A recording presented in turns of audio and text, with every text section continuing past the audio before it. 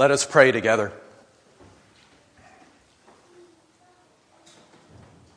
Dear God, in Scripture we hear again and again your promise that your steadfast love, your chesed, endures forever. And yet we hardly dare to believe it. And so by the power of your Holy Spirit, help us to dare to believe and to live and love in the same way. And it's in Christ's name that we pray. Amen. So this past Wednesday, I was walking along and I had a good laugh over at the corner of Buchanan and College, just around the corner from Justin and Ashley's home. I passed St. Peter's United Church of Christ, and out in front there was a sign that I'm going to try to say very carefully. It said, "Get your ash in church." I'll say that again. Get your ash in church. Of course, I was walking on Wednesday, right? And it was a promotion for their midday Ash Wednesday service. Ash Wednesday, of course, is the very first day of the 40 days of Lent. As we've heard this morning, it's a season of repentance and renewal, where we journey and walk with Jesus from the beginning of his ministry today at his baptism, and we accompany him all the way to the cross and then to his astonishing resurrection. And the purpose of Lent is not to feel terrible about ourselves, but instead to help us to clear away the stuff in our lives that has come to crowd out our relationship with God. You know, just like a home needs a spring cleaning. Any of your homes need a spring cleaning? No? Okay. All right, Rose did away with that. Or just as a computer hard drive sometimes needs to be scrubbed clean of viruses, in the same way, we the followers of Jesus, need an intentional time every year to repent of our sins and to make more room in our lives for the life of God. So in Lent, every Lent, we are invited to give up something. And we can give up things like chocolate. But I hope that instead we would give up things more substantial. Things that are actually separating ourselves from God. And what might that be in your life right now? Bitterness? Pornography? Hurry? Self-hatred? Imagine if people gave up their self-hatred for Lent. Maybe they'd give it up for all time. And then in this season, we are also invited to take up stuff. Take up particular spiritual practices that help us to connect more fully with God. Maybe fasting, or journaling, or walking and praying. So this morning, I invite you to open your ears and your hearts and to be asking throughout our morning together, what might the Holy Spirit be calling you to give up and to take up this Lent?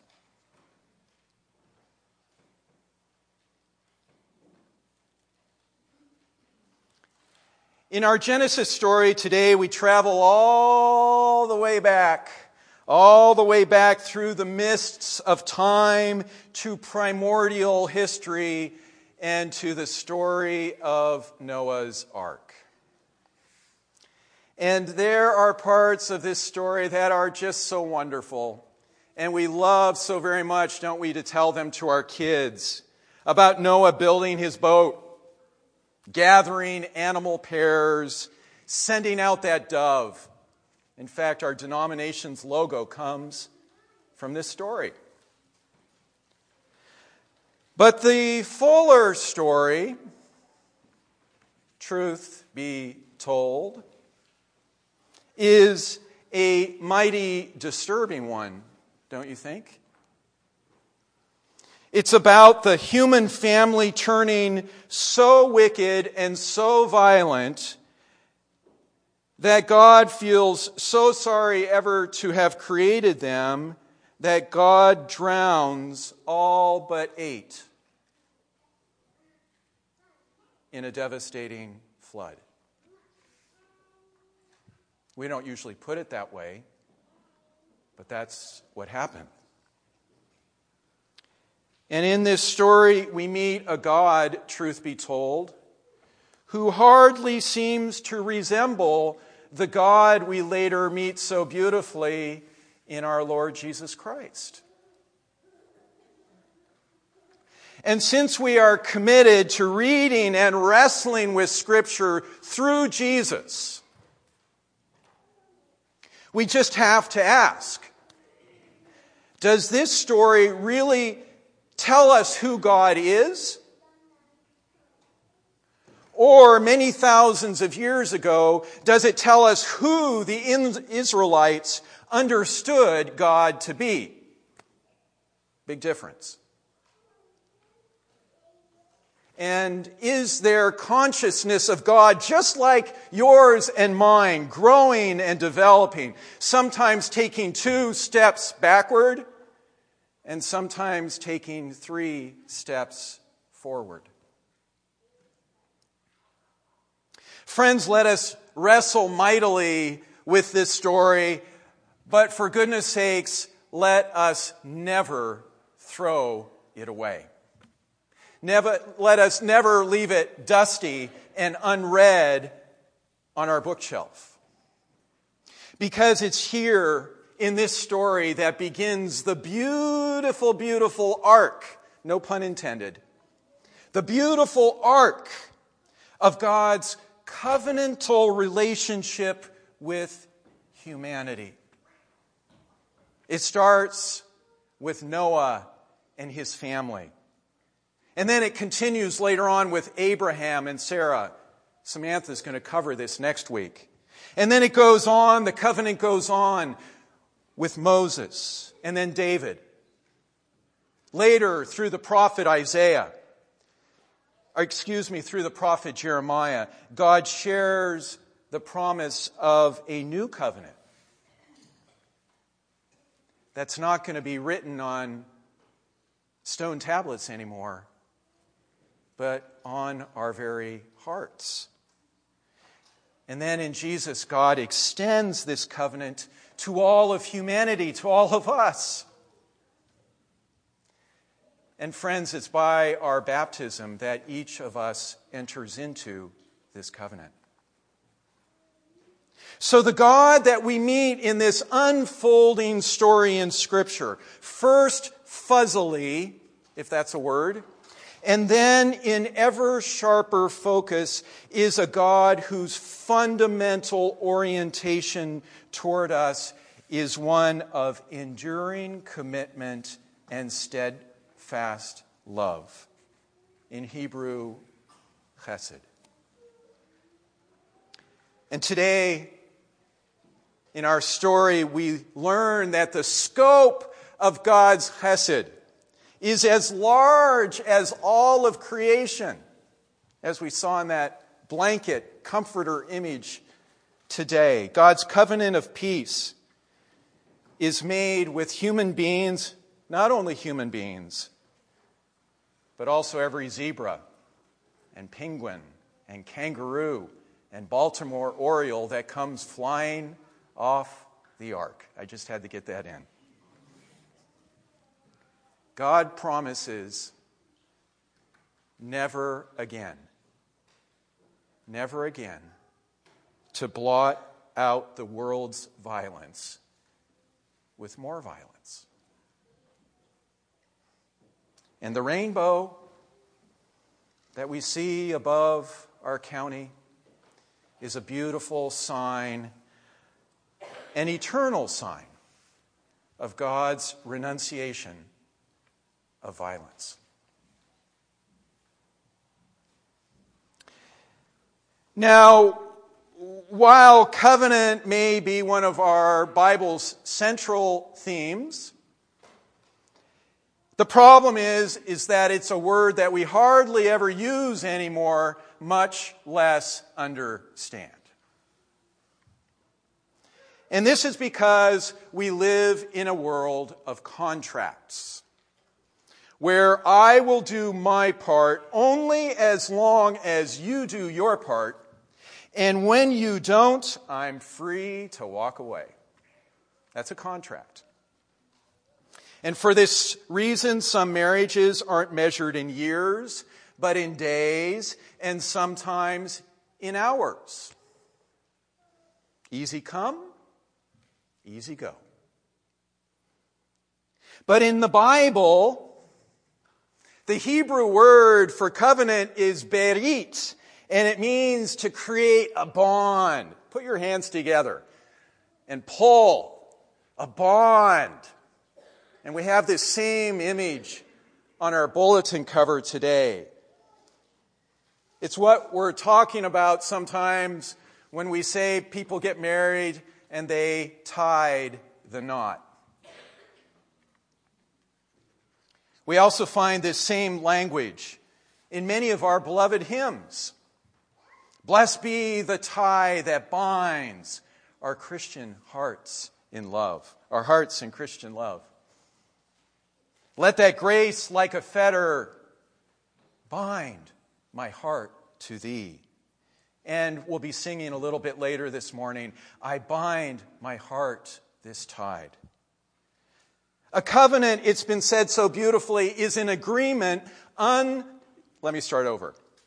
A covenant, it's been said, is an agreement not unlike a contract, save but for one minor detail. It's completely unlike a contract. A contract is a legal document that is conditional. And we usually enter into contracts for reasons of self-interest. But a covenant is not a legal document.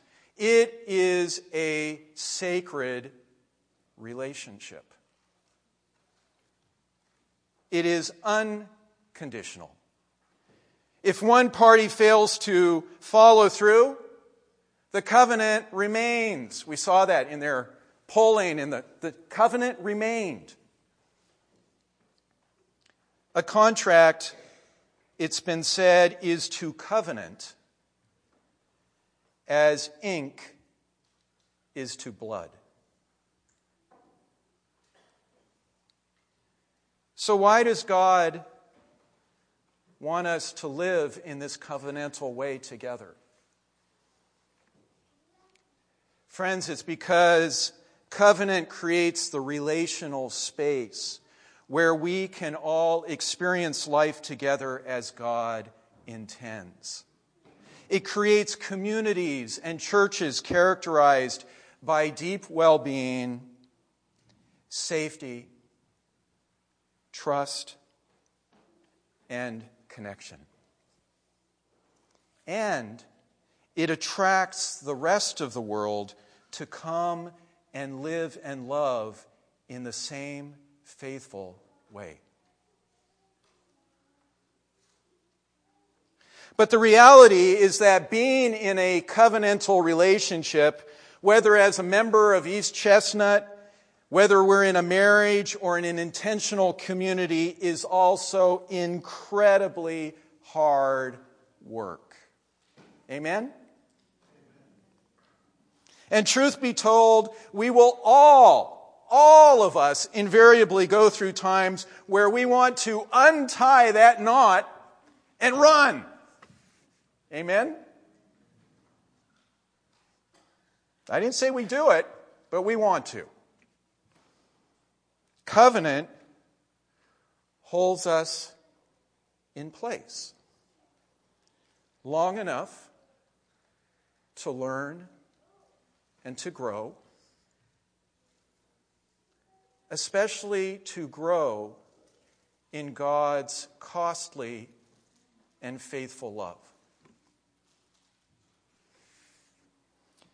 We stay around long enough to be transformed by God, and we hope to take on God's character of faithfulness. And friends, because the breaking of a covenant causes such heartache, and we've all experienced this heartache, the church has a crucial role to play in helping all of us to enter into our covenants with great care and much prayer, because we don't take them lightly. And after a covenant is made here at East Chestnut, whether a baptism, a marriage, church membership, raising a child, ordination, we then do all that we can to help each other to keep the promises that we have made.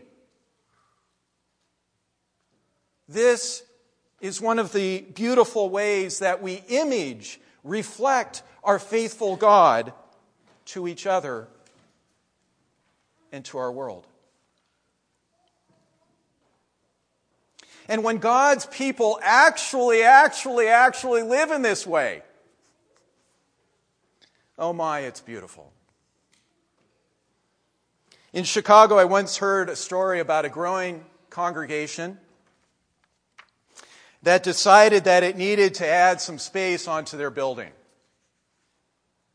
And one member was fiercely opposed.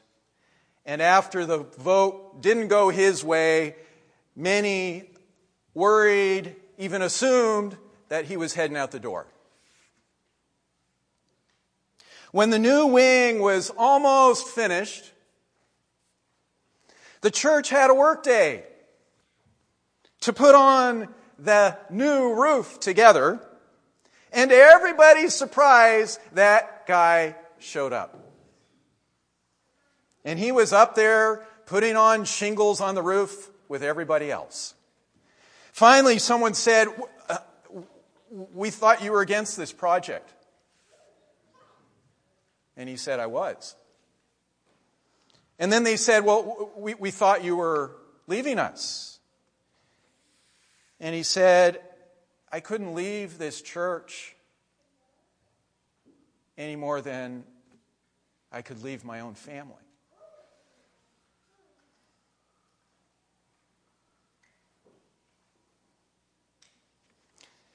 And I wonder, dear friends, if our greatest witness to our incredibly polarized and divided world right now is not how in the church we're going to agree on everything. We've proved we don't. But our witness to the world is, in fact, the faithful way that we hang in there with each other and keep loving each other, even when we disagree. Because the most astonishing thing in our Genesis story today is God's continued faithfulness in the face of humanity's continued unfaithfulness. It's after God realizes, post-flood, that the hearts of Noah and his family have not been washed clean, that God covenants with them. You can look, Genesis 8:21.